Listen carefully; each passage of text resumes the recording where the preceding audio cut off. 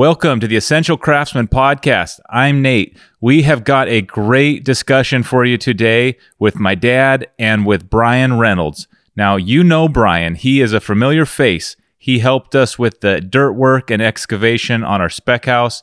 You have seen him show up while we're finishing concrete from time to time. He is the real deal. There's just something about these farm boys who grow up operating equipment and working hard.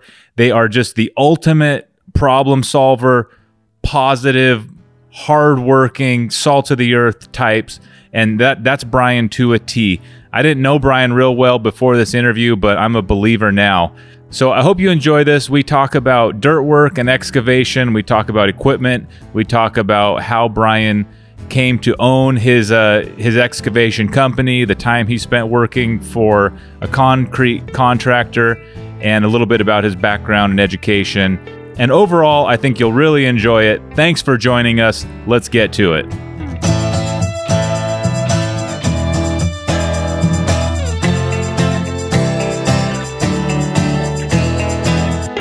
First off, thanks for coming on our show. And my first question, Brian, I think I could say that little boys, middle schoolers, high schoolers, guys like me, old men, a lot of them are going to think you have a dream job of digging holes with huge pieces of equipment.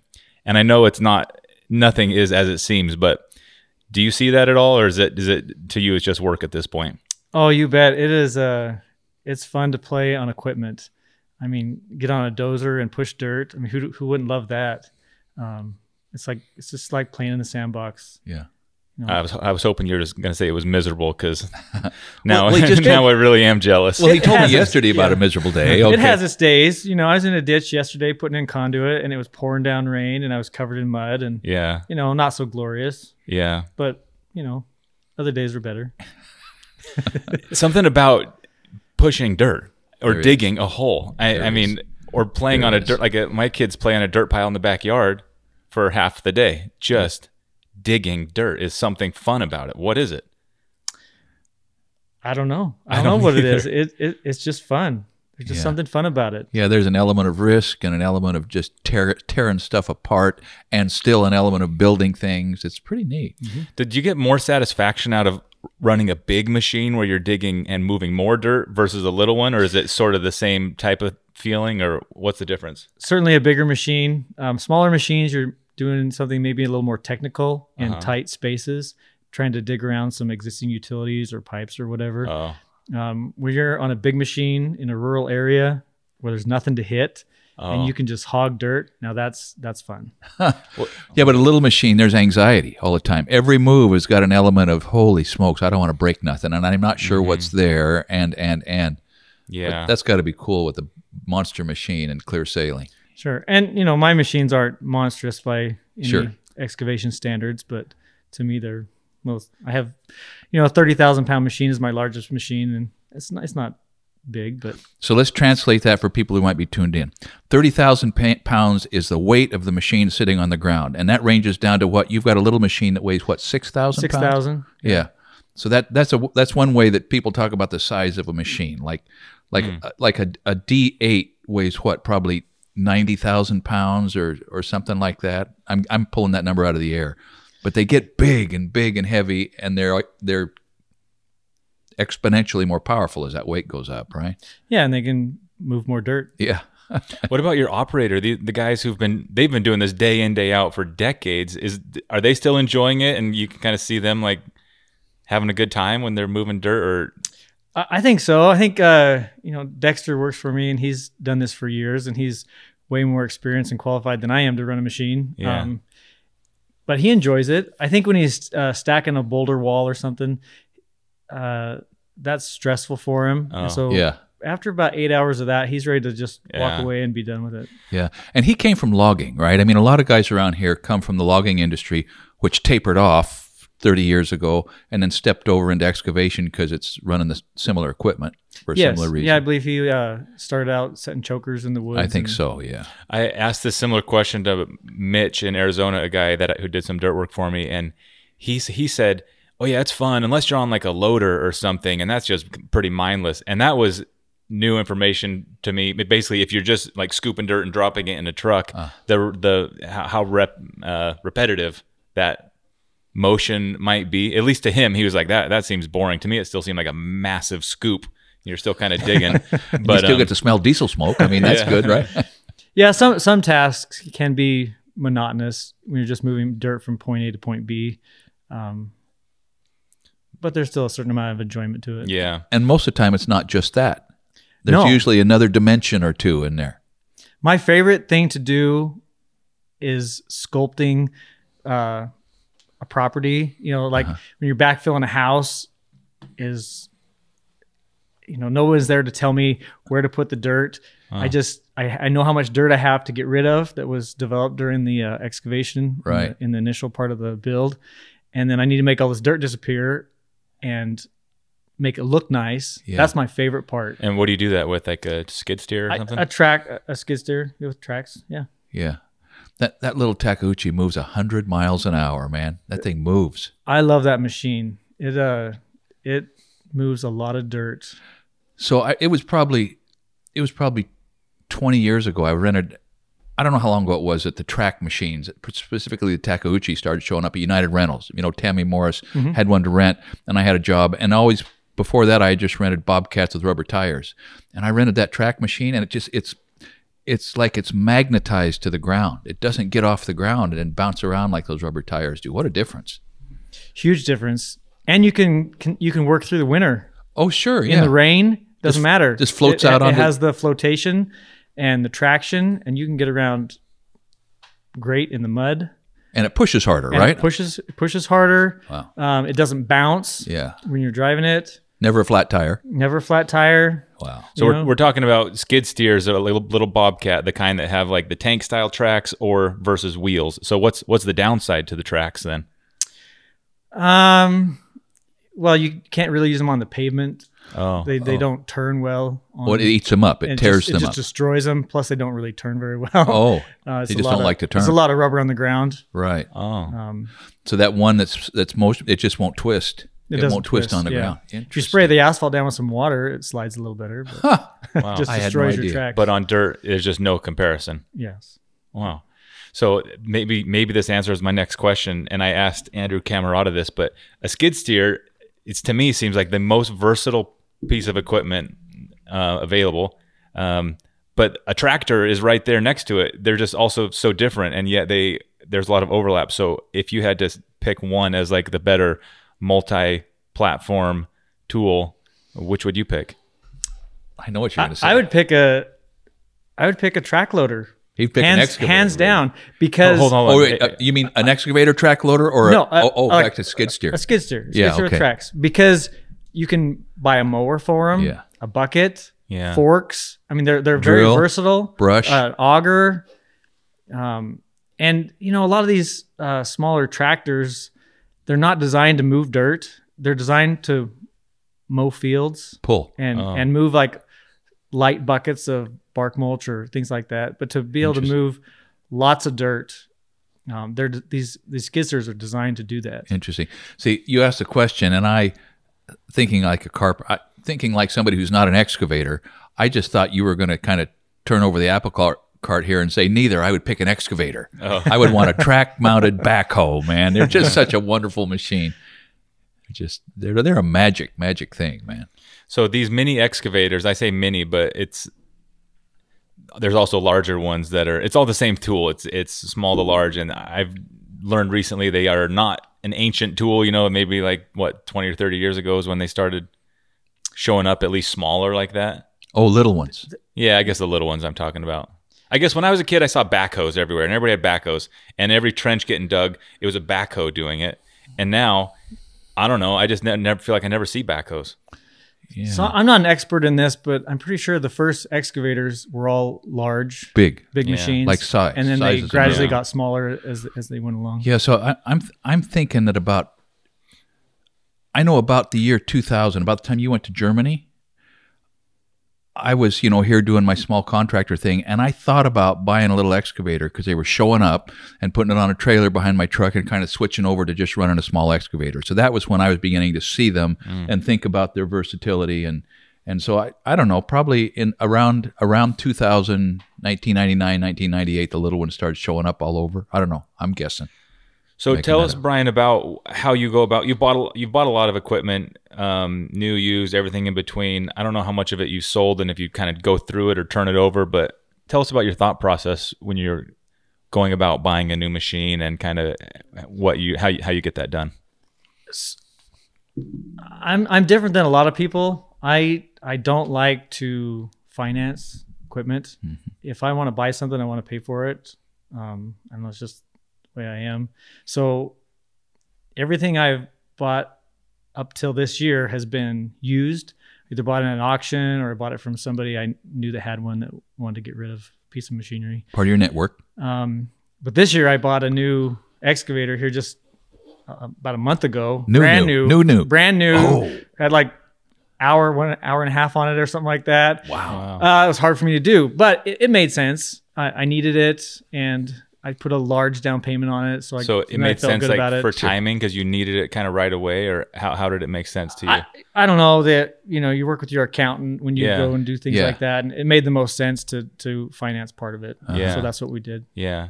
Well, what's that like having a new one versus the old one? Brand spanking new. What's that like? Well, it makes you think a little bit differently when you look at the hour meter. Yeah. Man, we've only had this long and it's already got this many hours on it. Yeah. But the paint's wore off and the newness is worn off. It's got mud all over it. So when you're greasing it, do you shed a tear once in a while that it's not brand new anymore? Yeah, a little bit. Yeah. So with equipment, okay, with cars, you can kind of tell when they've been taken care of because they're clean usually. But equipment, even when it's brand new, if it's been on one job, it's filthy and dirty. So buying used equipment seems riskier than buying used cars in that way because they can really be abused. But you've bought a lot of used equipment, so how do you kind of go about that? Is it just all about the hour meter and cross all your fingers? You look at the hour meter, and it's a gamble. I mean, you lose a drive motor on a excavator, that's an expensive cost, or hydraulic pump. What was a drive motor? That's just like the motor that turns the wheels or the tracks? Yeah, it's what drives the tracks. It's hydraulic. It's hydraulic. It's a hydraulic motor that runs off the giant hydraulic pump that runs the whole world. I see. What are those called? I mean, those are probably an $8,000 item on a big machine. I think they're more than that. Whoa! One for my small excavator was about $5,000. $5,000 on a little one. And it was only this big around. So you go larger, they're expensive. Wow. Yes. So you lose one of those, but realistically, what else? You walk up, you look at a machine, you start it up, you run it. What are you looking for? Oh, well, you get in and you run it and you feel it. If you can tell if it feels really loose, that's maybe been abused or. Give some meaning to loose. Some of these folks don't know what loose means. What do you mean by loose?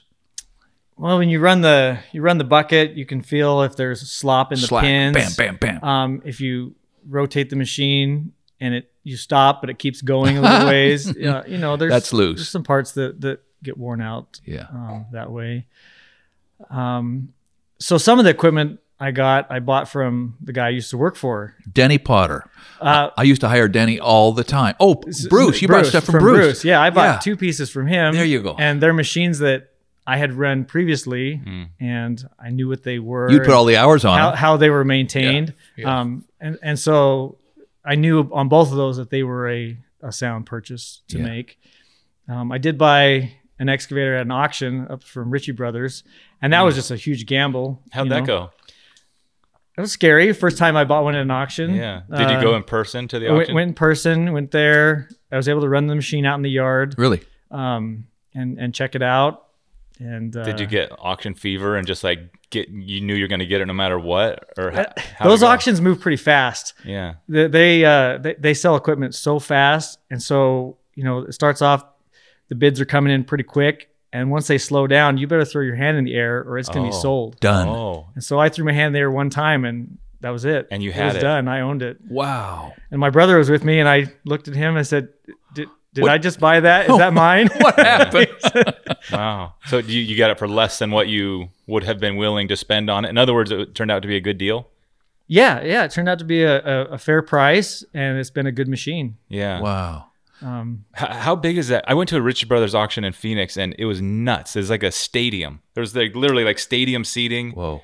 it felt like they could have had a concert there, sort of. It was amazing. And then basically the vehicles or the equipment like drives across the stage kind of, Really? and all the people in the chairs, and it was unreal. And I don't know if that was an especially big venue or facility, or what was the one like where I think that's how they are. The one I went to was up in Chehalis, Washington. Okay, yeah. Same thing. You sit in this, it's like an auditorium, Yeah. and the equipment drives by on a stage. Yeah. All the equipment that's drivable, Right. And then there's another room that's next to it. Yes. And they have the virtual auction in there. Yeah. And so cranes and excavators, equipment that they can't really drive across the ramp. Yeah. So they just show a picture of it, and you're bidding on, the picture. So they just drive it across? Do they operate the features of the machine, or they just drive it across? They just drive it across. They'll line up 6 off-road dump trucks across on the stage. Whoa. And whoever gets the bid, you can pick which ones you want. Or if you want all of them, or if you want number 1 and number 3, then they're Interesting. yours. And then they let the next person take the ones they want, or they'll pick. start over bidding again. No kidding. But they have, great concession stands. Yeah. It's a fun place to go. People travel and go to those auctions just as activities. I met some people there who were like, "Oh yeah, it was like a vacation. They like kind of like they don't follow the auction, but they will visit the auction as No if kidding. it was like a sightseeing kind of a thing." And No kidding. I can see why it was like a festival there. All right, so you're going to buy a little diesel, a diesel piece of equipment. You get in and start it up. You're looking at the smoke. You don't want to see any white smoke come out of the stack. Right. You go around, check to see if the fittings have been greased, near as you can tell. You look at the rolls and the undercarriage and see if there's anything left on the rails, on the tracks, and all that kind of standard stuff. Anything else? What else do you look at? That's a big thing, especially with excavators or dozers. You want to look at the undercarriage because it's all metal to metal wear parts. There's no really way to lubricate that or grease it or anything, and so it wears out. And that's a large cost to replace. Yeah.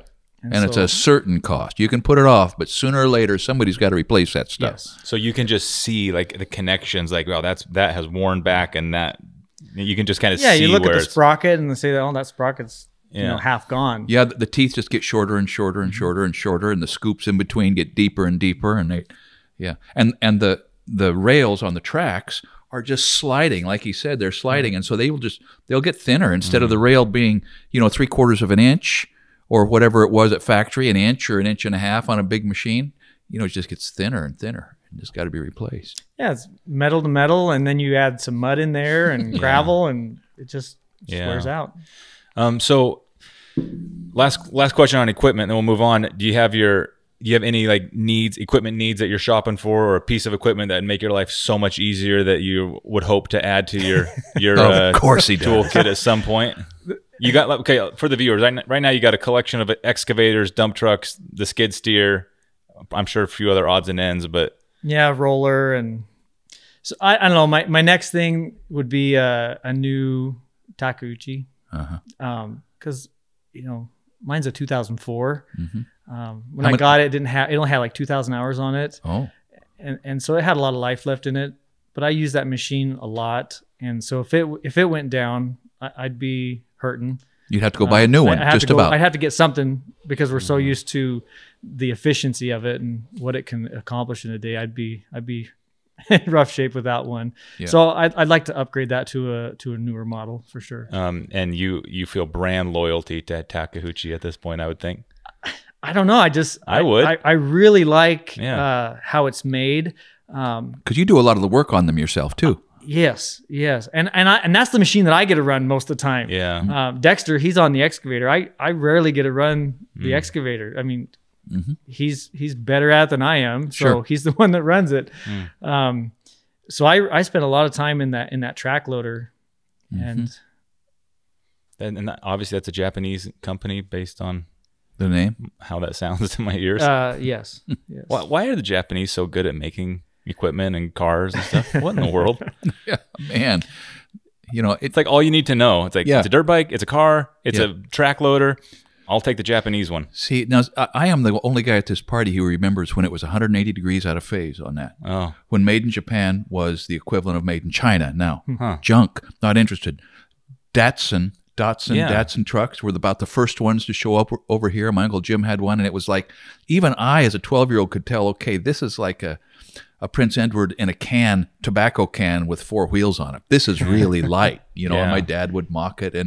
But man, they changed their model. Yeah. They're awesome. It is, yeah. Amazing. But I love the visibility that the Takeuchi has. Oh, you can see. You sit up a little higher. It has a big back window, and you can just see what you can see around you a lot better. Yeah. So because of that, I'd buy another one for sure. So let me ask you this: how long did it take for Dexter, after you bought Denny's outfit, and some of his equipment, and Dexter came with it? How long did it take him to acknowledge that it was so much better than that 4-wheeled case skid steer? Or does he still love that thing? He still loves that thing. Really? Yeah. And I don't like it. Yeah. I'm used to I like the tracks, the stability of it. Yeah. So I get on that case skid steer and I'm bouncing around a little bit. Yeah. But he's so good on it. Yeah. We do a lot of driveway grading, and he's very efficient on it and makes it look really nice. And yeah. So it works. So when we go to a job and we need that machine, he runs it. If we need the track machine, I run it. Cool. So it works out pretty well. So talk us through, if you had to make a pie chart of the type of work you do. You said grading driveways and such. I know you do septic installs. I know you do footing and site prep works. You did that for us. So talk about the type of work that you do as a, I guess, excavation contractor. Is that how you title your business? Or yes. So the majority of our work is, I would say, rural home site developments. Oh. So somebody buys 80 acres, 5 acres. We go out there, we put in the road to the house. We'll cut the house pad. We'll deal with all the drainage. Oh. We trench the underground electrical. We run the water line from the meter or from the well to the house. Huh. We'll put in the septic system. And then once the footings are poured, we'll come in and we'll prep for all the patios. We'll backfill the garage with rock. We put in the downspout drains, hook up the water lines, sewer lines. And then once the house is complete, we'll do some final rock on the driveway, smooth up any dirt piles that are left. Get it close enough the landscapers can come in and do their job. Yes. And a lot of times a site has trees on it, so we'll come in and we'll take out all the trees, pull all the stumps, make slash piles. I would say that is the bulk of our work, is doing home sites for that, like that. And they're all custom homes. Oh. So I don't get involved in track home developments. It's not where I want to be. Well, how come? I don't know. It's a different market. Yeah. It's I don't know. It's a little cheaper. Yeah. The custom home market is good. People are willing to spend the money to do things the right way all the way through. Yeah. In track homes, it doesn't always happen that way. Yeah. I'm a big proponent on having proper compaction. Oh. A lot of times, in track homes, they'll fill the garage up with 2 feet of crushed rock, run a vibroplate over it, and that's it. That's it. 2 feet, vibroplate, boom. Yeah, a vibroplate's good for 2 or 3 inches. That's right. Below that, those rocks don't know anything's happening. That's it. So it takes longer and it costs more money, but we'll put in 6 or 8 inches of rock. We'll hit it with a jumping jack. We'll put in another 6 or 8 inches of rock, hit it with a jumping jack. Yeah. And so I can sleep at night knowing that it's not going to settle. Yeah. They're not going to have a problem with that underneath their sidewalks, underneath their driveways. I have a background in concrete construction, and I've been on places where you could take a 3-foot stake and shove it all the way to the ground, all the way to the bottom with the palm of your hand. With your hand. Yeah. And that's not properly compacted. That ground's going to settle. Yeah. And their sidewalks are going to crack. Wow. Yeah. Yeah. And disaster. I won't do that. So how does a homeowner or one of your customers, and I know a lot of your customers you've told me are custom home builders, but in general, how do you even go about bidding or pricing a job like that? Or how could somebody on the other side, let's say me, who wants to develop, let's say 40 acres, have any idea what it would cost to kind of do all of that stuff you just rattled off? And do you even know, or do you just kind of dig in, or how do you go about pinning down a bid on a price, or even giving estimates on something that, like you said, who knows what you could find under under the earth, right? That's the one nice thing about excavation is most of the custom home builders that I work with, the excavation part of their bid is kind of open-ended, because you don't know what you're going to hit. If you go to dig a basement and you hit bedrock, it's got to get chipped out, and that's very costly. Right. So you don't know what's under the ground, and so you have a rock clause in your contract that says we'll dig this out unless we hit rock. But as far as the other items, just based on past history, we know about what it's going to take. Yeah. And so some builders I'll give them a bid, but it's still open-ended. So if it goes a little bit over, they're okay with that. Yeah. And if it goes under, I don't charge them the full bid amount. And so we have a good working relationship that way. And that is so valuable because, there are people, well, it's like every other aspect of commerce, that the whole paradigm of anticipating costs and selling a price and then performing the work, there are so many ways to hurt people on both sides of the equation, that if you can have that relationship of trust where people are really pretty relaxed going in, that they're going to have to pay what it really costs. They're not going to pay less than what it really costs, and they're not going to have to pay more than what it really costs. For a lot of people who are developing rural sites like that, that's about all they have to have. Yeah. And I guess with equipment, when I worked in accounting, and I know attorneys do this too, they have to keep track of their hours that they work on a client, because then they just bill that way. And I'm just thinking out loud that it's kind of handy these machines have these hour meters, because it's probably kind of, I don't know if you utilize it in that way, but I mean, if the machine runs for 14 hours to get the job done, it's kind of like, I don't know what to tell you. This was harder digging than we thought. It took 14 hours. And right. Do you utilize the hour meters for billing at all? Yes. Okay. Yes. Every single day. I have a notebook that I write in every day. It's like kind of like a diary, I guess. I write a job log. I write a description of what we did, what machines we used that day, how many hours they worked. I write down all the materials that were used on the job. And so even if it's a hard bid job, I track it that way, so I know what it actually took. Yeah. And on the jobs that are time and materials, I mean, that's what I pull my invoice off of, is all out of that book. Mm-hmm. I guess what it is, maybe this is the answer. Like when someone's never done something, like I've never done any type of site work like that, I have no idea what to expect, how long that would take. No idea in the world. It could be like 2 hours, or it could be like 25 hours, for a machine. Right. No idea. But when you've done it a few times, I guess for you, it's sort of like you can have a pretty good idea of what it would take. Mostly in day increments, though, right? Yeah, mostly in day increments. Yeah. Okay. Yep. Oh, okay. So everything's, that makes sense. It takes a day just to get the machines there, or half a day at least. Yeah. I mean, you got to mob your equipment out there, and you know about how much you can accomplish in a day. I mean, a truck can only bring so many loads of rock in a day based on distance. How far away is the pit, and what's the traffic like? You going through town or not? So that's been my experience talking to Brian and other people that I've hired to do things like that. Yeah, I'll probably be in here about 4 days, and he knows he's going to have 3 machines, and he wants whatever machine. And so and say okay and I use Denny a lot. Before you bought Denny's outfit, and I've used a few other guys, and I was never really profoundly disappointed on that.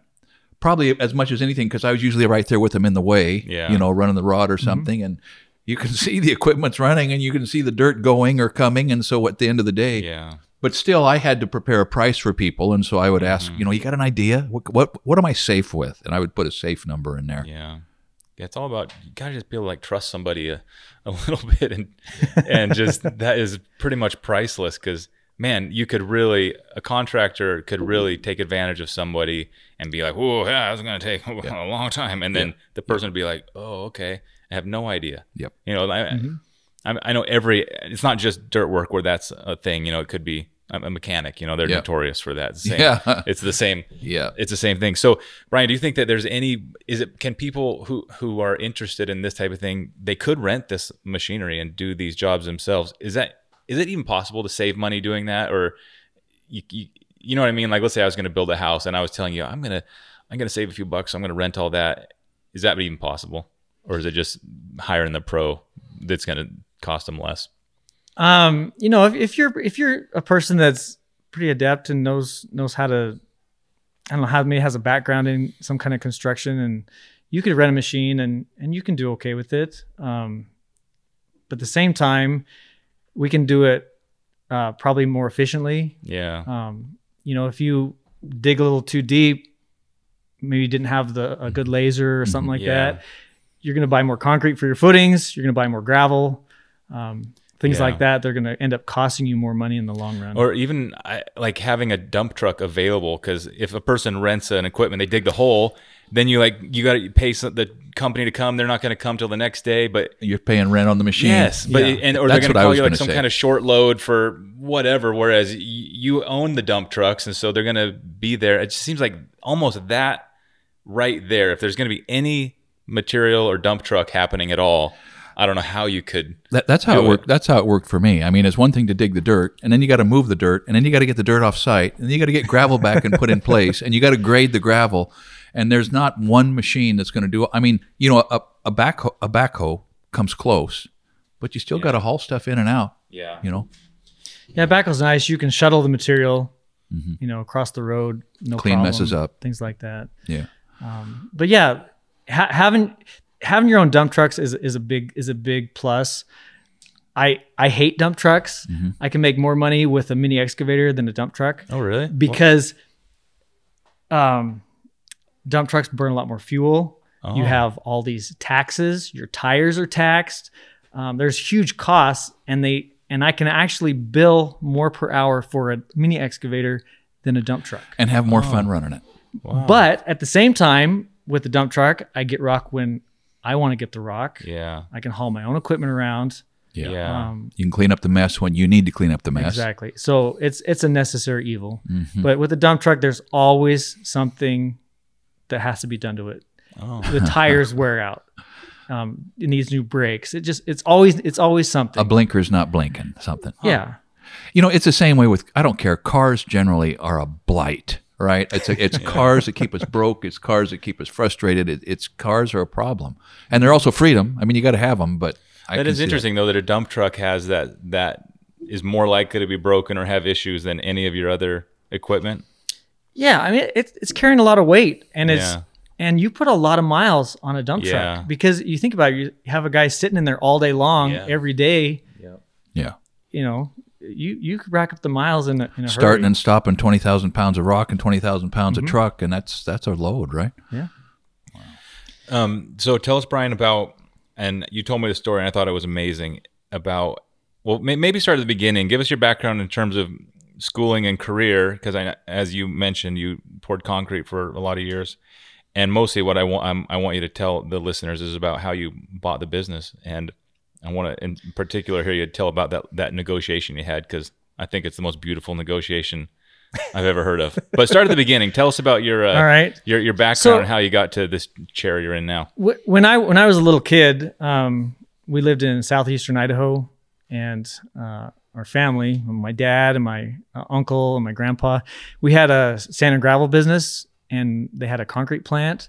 And so I grew up as a little kid. Doomed. I rode around in the dump truck with my dad. I rode around in a concrete truck, and those older trucks, I swear, none of them had a passenger seat. Yeah. It was either a milk crate or a 5-gallon bucket.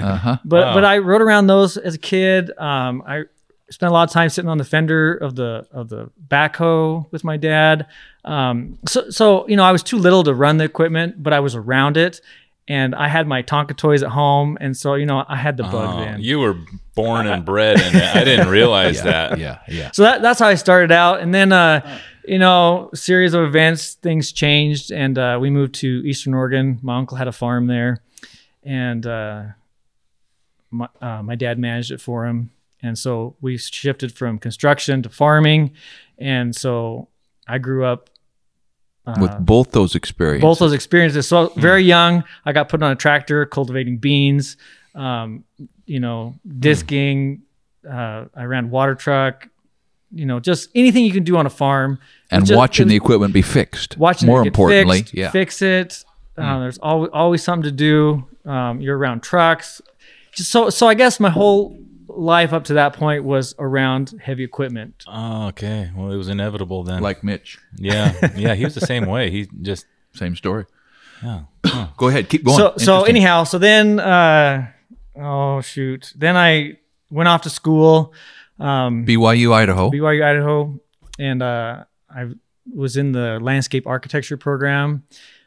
So what made you want to go to school? Like if you had an instinct that you're going to be doing landscaping, and maybe you weren't thinking dirt work at the time, but what made you want to go to I school? wasn't thinking dirt work at the time. Okay. So I needed to get an education. You know, I saw it as a valuable thing to do. So I was going to school. I'd come home in the summertime, and I worked for other farmers, you know, doing hay. One summer I ran a concrete pump, a boom pump. Wow. For my uncle. I'd come home at Christmas time and I'd haul containers of alfalfa to Seattle. God, he's like the Swiss Army man. Yeah. So, Like that. so anyhow, so during that whole time, somewhere when I was going to college, I got this concrete bug. So I did a internship for a landscape company in Reno, Nevada. And while I was there, I decided to buy a bull float, a couple handles, and finished my internship, went back to Idaho, and got a couple side hustles doing some sidewalks and things. I didn't know what I was doing. Sure. And I'm sure they didn't turn out real great. But anyhow, I had a professor at school, and he was actually a concrete contractor on the side, which is kind of a rare find. Yeah, none of this makes sense with like you think about school and concrete and internships where you're buying bull floats. It's like he was an English professor too. Awesome. But he was a contractor. So Okay. I got hooked up with him and did a couple jobs with him, and met another guy that was a student as well, but had his own concrete business, and went to work with him. Just to earn extra money while I was at school. And so anyhow, I got this concrete bug, and I just wanted to learn and do everything about concrete. And I wanted to, I decided, you know, since I was doing the landscape architecture degree, I thought I want to do decorative concrete, do pool decks and that sort of thing. You were itching to stamp something, So weren't you? I was really itching to do that. So anyhow, while I was there, I met my wife, Eliza. But by the way, I had known Eliza since she was just a pup. Like 8 maybe, or 9 or 7. I don't know how old she was when I met her, but I've known her a long time. So we both got done with our schooling, and we decided to move to Bend. You know, it was about halfway between where her folks live and where mine live, and we thought, well, we'll just move to Bend. We didn't have any prospects there. Sure. So we went there, and I interviewed with a landscape company. I was going to go to work doing some design work and whatnot.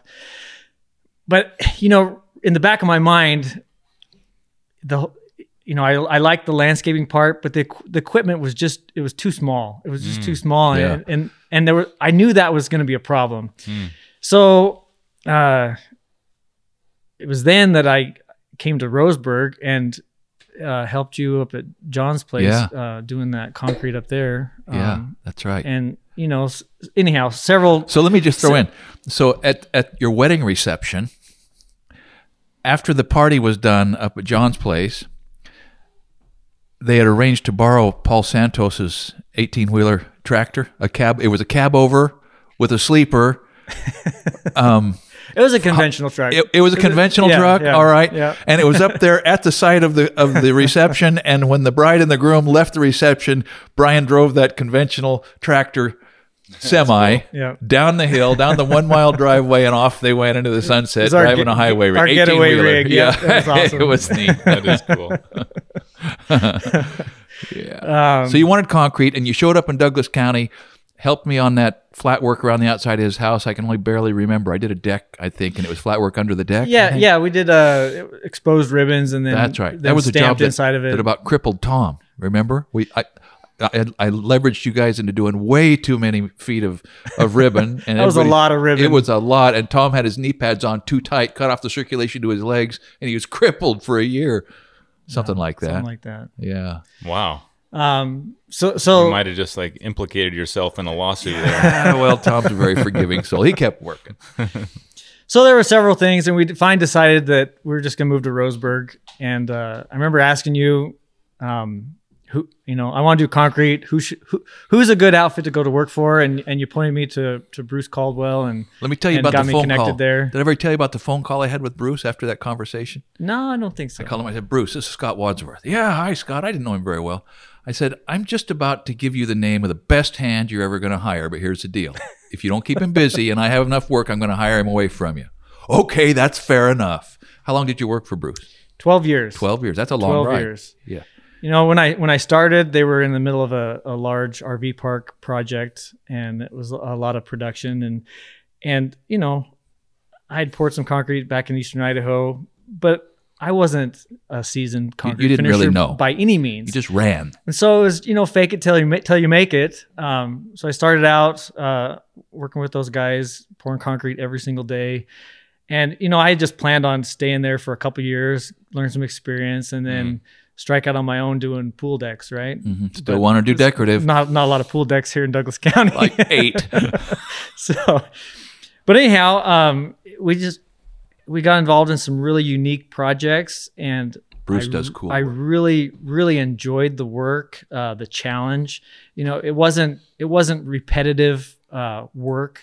We did, like a custom basement with round walls, or we did some spillways, and little by little, I started doing more of the structures for water.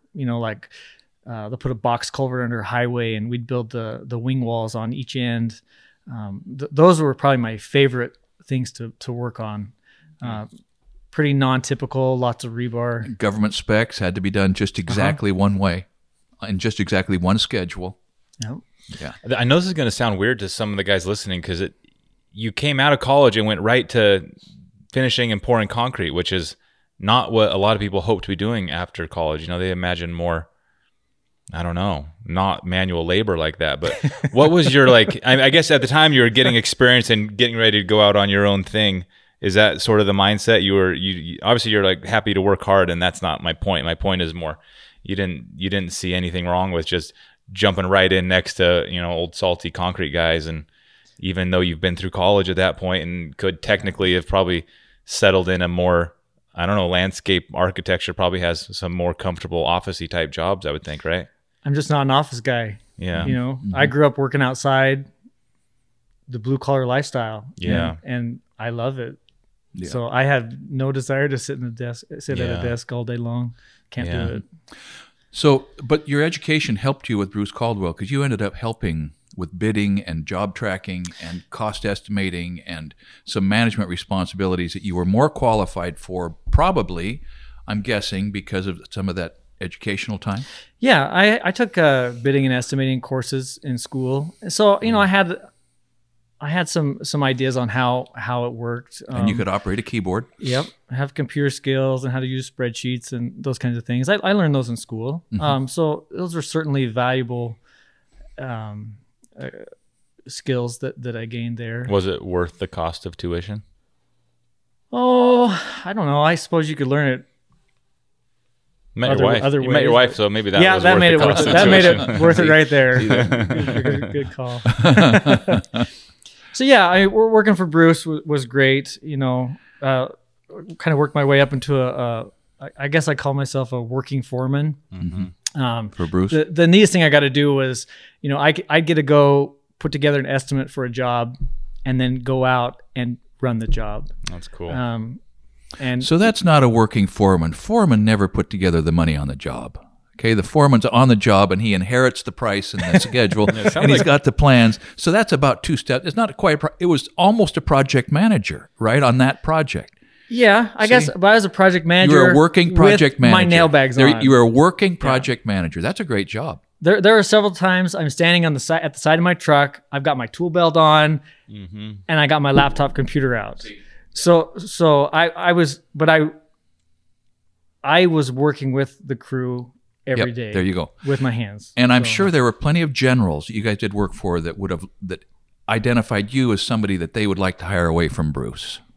That had to happen, Because you don't see working guys who can go over by the truck and run that computer. You may not be privy to that, but I just know that happened. Okay. Most people can run a computer these days.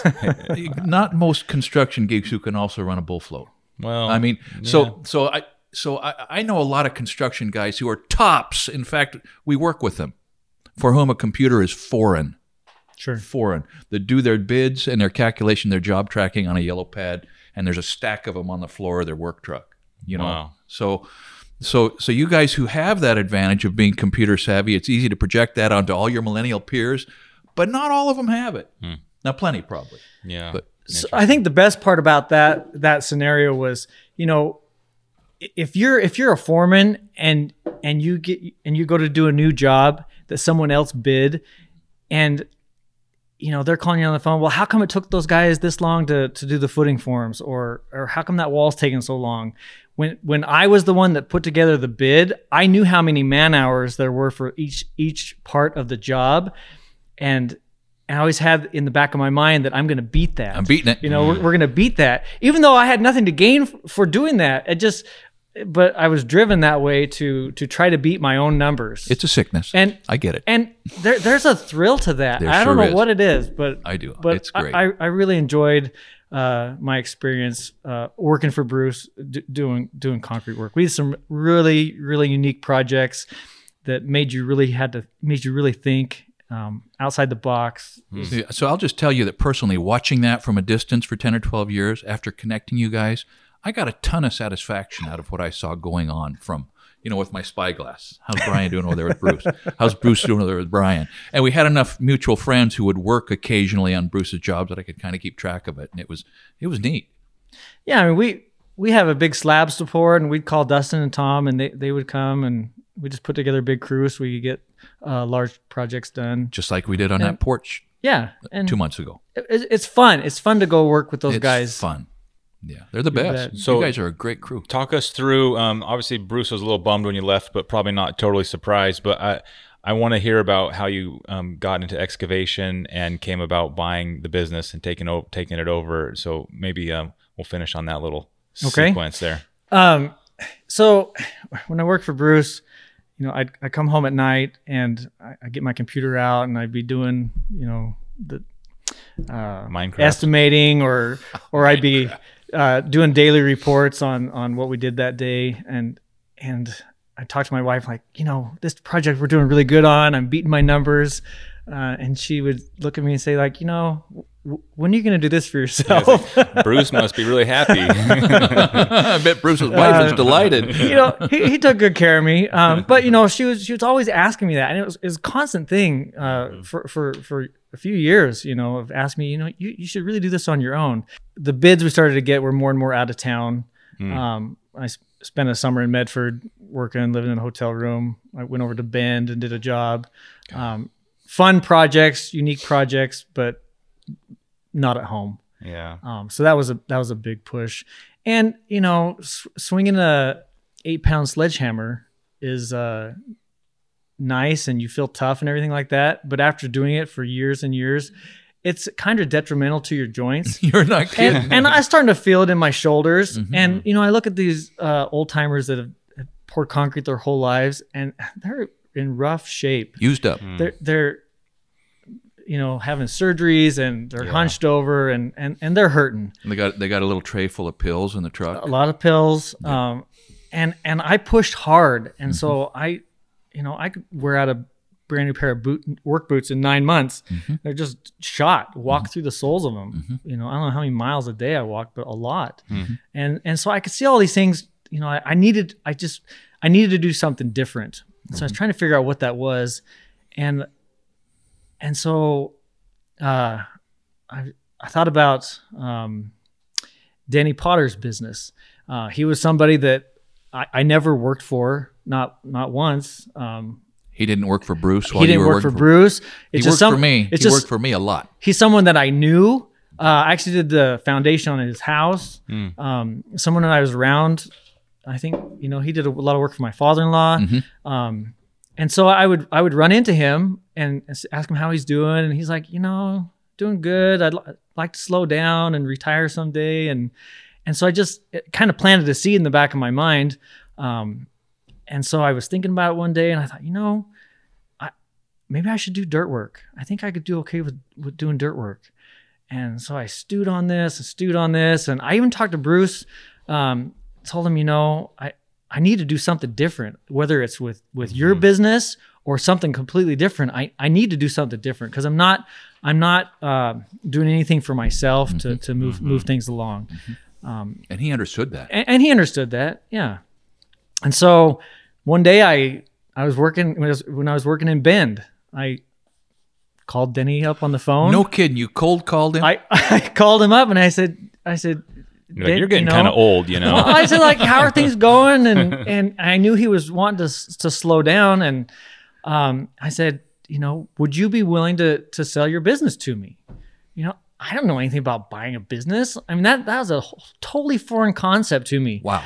Were you surprised to hear yourself saying that? Yeah, it took a lot of courage to dial the number and start that conversation, because I knew in the back of my mind, if I start this conversation, it's gonna be tricky for a while. There's a lot of stuff to figure out. We're getting out of the security comfortable zone. We're gonna do something new. Yes, but making that initial call, that was the hardest thing to do.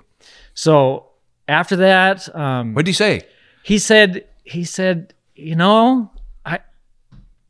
let me think about it. I think we might be able to work something out. Wow. So I think it was like a week later or so, I ran into him and I talked to him and he had talked to his wife and they decided that we'd continue the conversation.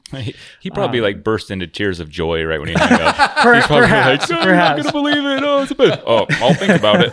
Oh, I can't believe it. So that was I think that was in the fall of 2016 that I made that call.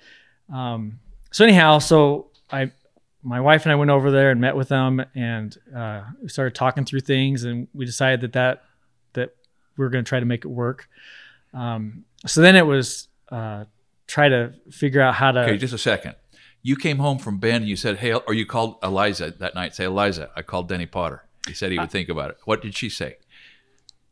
I don't remember what she said, but I know she was excited. You bet she was excited that I finally went to do something different. Yeah. So Denny had a few excavators and dump trucks and a couple employees. Is that like the scope of his operation? Yeah, they worked as a three-man crew. Russ and Dexter and Denny. Yes. And had been in business for decades and they just do the dirt work locally in that way. Is that it? Cool. And he had then the same reputation that Brian had now. And there's been lots of guys that I've talked to that they were appalled to hear that Denny had sold. Yeah. Denny is class act. Dexter and Russ and Denny were just smooth. Denny's selling. Now what? Yeah. And then when the word got out, Brian Reynolds. That might be all right. Yeah, and they've been vastly relieved. So tell us about. So you guys started talking, and this is what I mentioned earlier, but I think it's the most beautiful negotiation I've ever heard of. So tell us about get to like that moment. You both start doing research on figuring out what this thing's worth. Yeah. So basically, we decided which machines he wanted to sell, because he wanted to keep some machines because he's got a ranch. He still goes on fires and things like that. So there's some things he didn't want to sell, and that's fine. So we went through the machines that he wanted to sell, and I went home and did my research. What's this machine worth? And then he did the same, and we met together and just kind of negotiated a little bit until we had a firm number of what we were willing to pay for each machine specifically. And then the trickiest thing is purchasing what they call the blue sky. Mm-hmm. You're buying someone's business. Okay. So what is that? What are you getting? It's not like I'm buying existing contracts or anything like that. That's not what it is. It's you're buying a name, a reputation. And so how do you put a number on that? Yeah, it's a phone number because and a name. The only thing tangible it's worth a lot though that you get is the office phone number, which is mostly spam callers. Yeah. Really, and then a name on the door, and so I researched it, and there's different formulas that people have come up with based on gross revenues and all these things like that. And so finally, it just came down to, okay, this is what I think it's worth. And so we went and met with them, and we both basically had the same number. You had the same number. So, I mean, all this anxiety going into this, like, you know, are they going to be offended when I say what I think it's worth? You both had wrote your number down on a piece of paper, and it was kind of like, all right, turn it over, and it's a match. I can't remember exactly how that went down, but something like that. Yeah, but yeah, cool. we had the same number. So Wow. right there, then Everybody's happy. I was happy, and they were happy. So that worked out really good. Yeah, and you're like, I should have offered him less. I'm just teasing.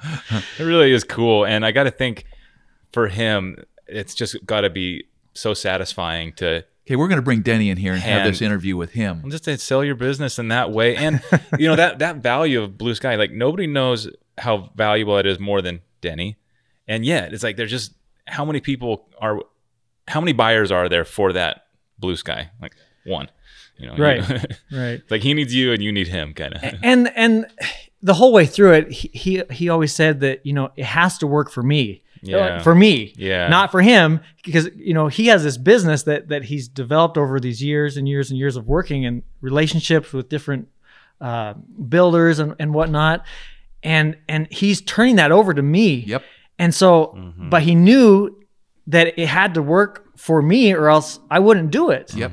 It would not be sustainable. It was for him. I think it was a way out, Mm-hmm. a way of, you know, of retiring, because you don't have these people that you've done work with for years and years and years. When they call, you kind of feel loyal to keep helping them out, and this is a way out of that. They wouldn't call you if they didn't need you. And so at the moment, you're going to have to decide, do I tell them that even though you need me, I can't help you anymore? And the customers are a lot of businesses, so it's other home builders who, it's not like one customer who needs a plumbing repair who can call another plumber, but it's like these people, their business really relied on this dirt work service. I would think, you know, custom home builders, like, Big time. what are they going to do? Buy an excavator and a dump truck? Like maybe they'd have to, you know, they really truly were needing and that. like I am that person, right? I happen to know you personally when that happened.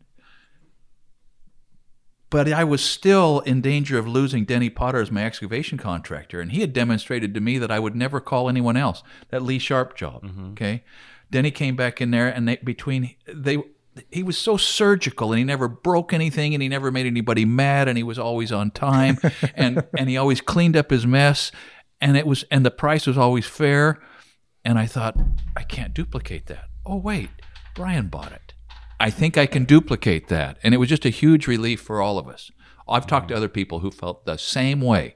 So it was a win-win-win. It was a win for you two, and it was a win for those of us in the grandstand seats watching, you know, what's going to happen, you know. So looking back, do you think you could, let's say that opportunity didn't exist, do you think you could have built and got yourself to this position you are now, you know, busy as you want to be, without purchasing that Blue Sky and equipment? Or maybe if someone else was listening to this, wanting to do this, but without an opportunity to buy someone's business, can you do it yourself, or would you recommend waiting and buying somebody's operation? I think the way that we did it was pretty awesome, because if I was to go out cold turkey and buy, say, a mini excavator, okay, I want to do dirt work. Yeah. I'm pretty limited on what I can do. I mean, very, very limited. Yeah. We bought multiple pieces of machinery and kind of jumped beyond that level to where we were more versatile and could do more work.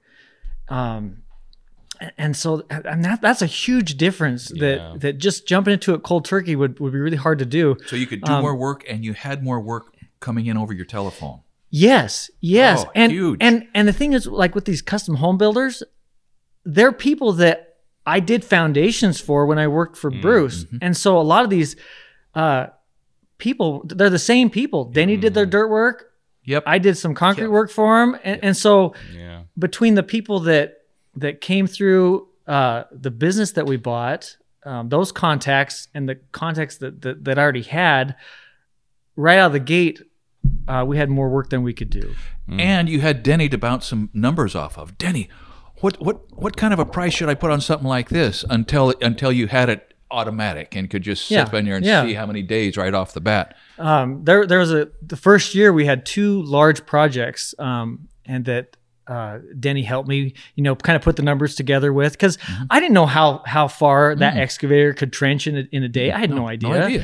Yeah. I did lots of estimates where I knew how many feet of footings the guys could put together, but so I had to take that experience and translate it into dirt work. And so Denny helped me figure that part out. So maybe the last question, you've had you got 2 great experience working for somebody in a position that was satisfying and interesting, and now you're running your own business in a way that's satisfying and interesting. So which is better, or what would you recommend, or how do you look at those 2 options and compare and contrast them, or is it just time of life? Oh, I'm not sure if this answers your question or not, but both experiences, my concrete background has been a huge asset to what I do now. Because I, if I'm prepping for footings, I already know what the guys that are going to form it, what they want. I did the next phase for years. And so I understand grades and slopes. That's something natural to me because I just know it. And so to do whatever trade you're going to do, if you know the next trade that's coming behind you, that makes you, I think, way more valuable. Way more valuable. Because you don't get called back to dig a little bit more here because they don't have enough room to work. Things like that. And it's that. But what it really is from the business perspective is the man that's paying you for the work you did it makes a difference in how much money he makes at the end of the job because he used you for that phase of the work. Because the next phase of the work that he's paying for goes quicker and easier because your phase of the work was done perfectly for the people that are following you. And that is the advantage that you brought. That is where Potter Excavation stepped up. All of a sudden, Potter Excavation has somebody who really understands concrete at the helm. And so that was an improvement. So not only was... So that is what it is in real terms. It's a competitive advantage to be able to perform the dirt work for concrete perfectly instead of just very well. It's a boost. Yes. I don't know how many times I try to run a string line to set something up and there's a pile of dirt in the way. Yep. Just silly things like that that takes 30 seconds to move with a loader. Yep. And so 2 hours for a man with a shovel. Exactly. And how many times did I have to do that with a shovel? So now when I prep a site, it's clean. There aren't piles of dirt. There aren't holes. I try to make it so that it is nice for the guys that are coming. Yeah. And I think the builders appreciate that. You bet they do. So my takeaway here, and for someone listening who is paying attention, in other words, spending 12 years working for somebody and getting a paycheck is not a waste of time. In terms of like you're not just on a hamster wheel. You're learning and waiting and meeting people, and on the 11th and a half year, let's say, of yours, all of those 11 and a half years, the contractors, the learning the next phase, getting familiar with Danny, all those things, like time well spent. So if you are punching a time card and spending years working for a job, it's not a waste of time just because you don't own the truck you climb in every day. If you're learning. Yeah. And learning includes learning the phone numbers and the contact information and the capacity of the people you're working with. Yeah. That's part of what you're learning. You're learning what your network and your relationship pool is going to be moving forward. It's just huge. It can't be overstated. Yeah. So one thing you might find interesting is when my wife and I finally decided that, yes, we were going to buy this business, I told Bruce, I said, this is what I'm going to do. We're going to buy Denny's business and we're going to take over. So basically I gave him 6 months notice that I was leaving. That's nice. And he kept me busy up until Friday, and Monday morning I took off with my own business. Wow. Just like that. Wow. That's amazing. Yeah, that is.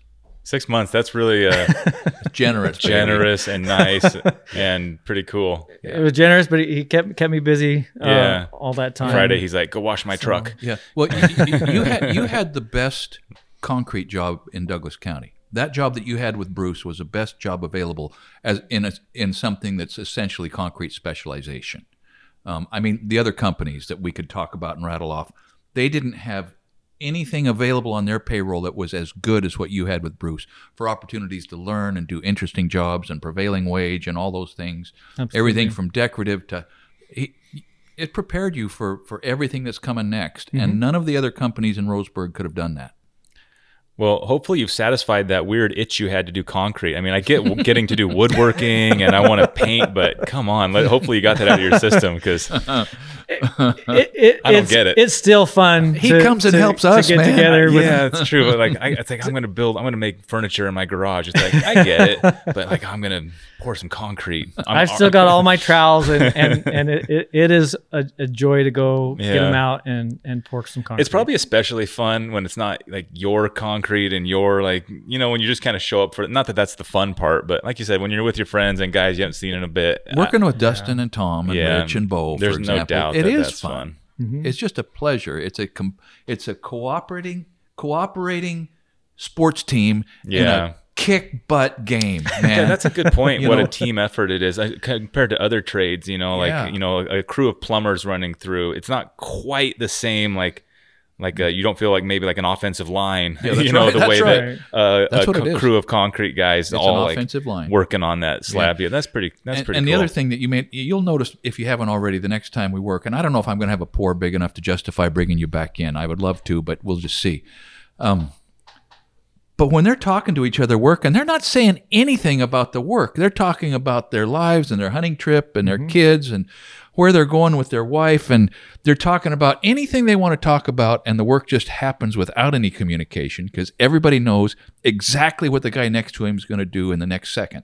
It's really neat. That's part of the magic of it for me, is that unspoken communication when everybody is fully professional, you know, and thinking the same way. It's really magic. It's a well-oiled machine. It's a well-oiled machine. It's just, yeah, you're right. There's no, hey, you need to go cut those joints over there, or that edge needs to get hit again. Yeah. You just know. Unless I'm helping. And then I've got to be bossed like a dog because I'm not part of that well-oiled machine.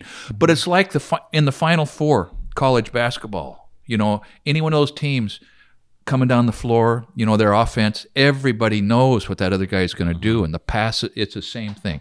That's why it's fun. What's it like? This might be our last question for you. What's it like doing all that when the camera's on you? Well, you know, when you're when you're reaching out to trowel something that you can barely reach, and you know, it's like, is that camera behind me? I'm not sure. So that goes through your head a little bit, but yeah. You're free to say it sucks. Okay. The work's still fun, but the camera part's a little different. Yeah, it is. Yeah, it's like you might as well put like a scope on the top of it, you know, or like a barrel coming out of it. That's what it feels like. Yeah. Yeah. Well, thanks for coming on, Brian. And for the listeners, we'll collect all of the concrete videos you showed up in. I'm sure there's half a dozen of them at this point, so people can have those in one spot. And I thought this was really great. And thanks again for doing our concrete work. Any last thoughts for a young up-and-comer concrete guy who wants to be in your shoes operating equipment? Oh, just do it. Yeah. You know, make the leap when the time's right. Make the leap. It's something that you say, like, why didn't I do this years ago? Mm-hmm. And so sometimes I think that, you know, I could have done this a few years earlier, but at the same time, I gained some super valuable knowledge that just helps us be better at our business. Yeah. Well, thanks for coming on. Now, before we sign off all the way, I'm going to put a bunch of links, and at the very top of that is going to be to Brian's Instagram account, because there's a video on there, one of the first ones, of this egg rock that rolled out of a hill. I don't even know how else to describe it, and for some reason I'm obsessed with it. I bring it up every time I see you, but he's got a great Instagram account that shows some of the work he's done, including this dinosaur egg that's bigger than a Suburban, right? Not quite that big. Okay, it's a big rock. It's a Volkswagen Bug, but it looks like an actual egg, and it does look like that. It rolls out of the side of this hill. It's insane. Yeah. We got to get a geologist. I'm sure there's a name for it, but it looks like like an egg, like it was laid out of some big bird. So, anyways, we'll put your Instagram account on there. Folks can check you out there. You got a website or anything? I haven't got a website yet. Just started doing the Instagram thing here a month ago or so. Yeah. Well, we'll send our audience over there, and we will put links to the half a dozen concrete videos that you've showed up to on our channel, so people can get a look at some of the other type of places you showed up. And we're looking forward to having you back over to the spec house for that last little bit of grading out in the front and the sidewalk. It'd be great to have you guys back over there again. Yeah, that's right. In fact, are you going to bring that track loader that you mentioned? Your Takahauchi? Probably not on this job. Okay.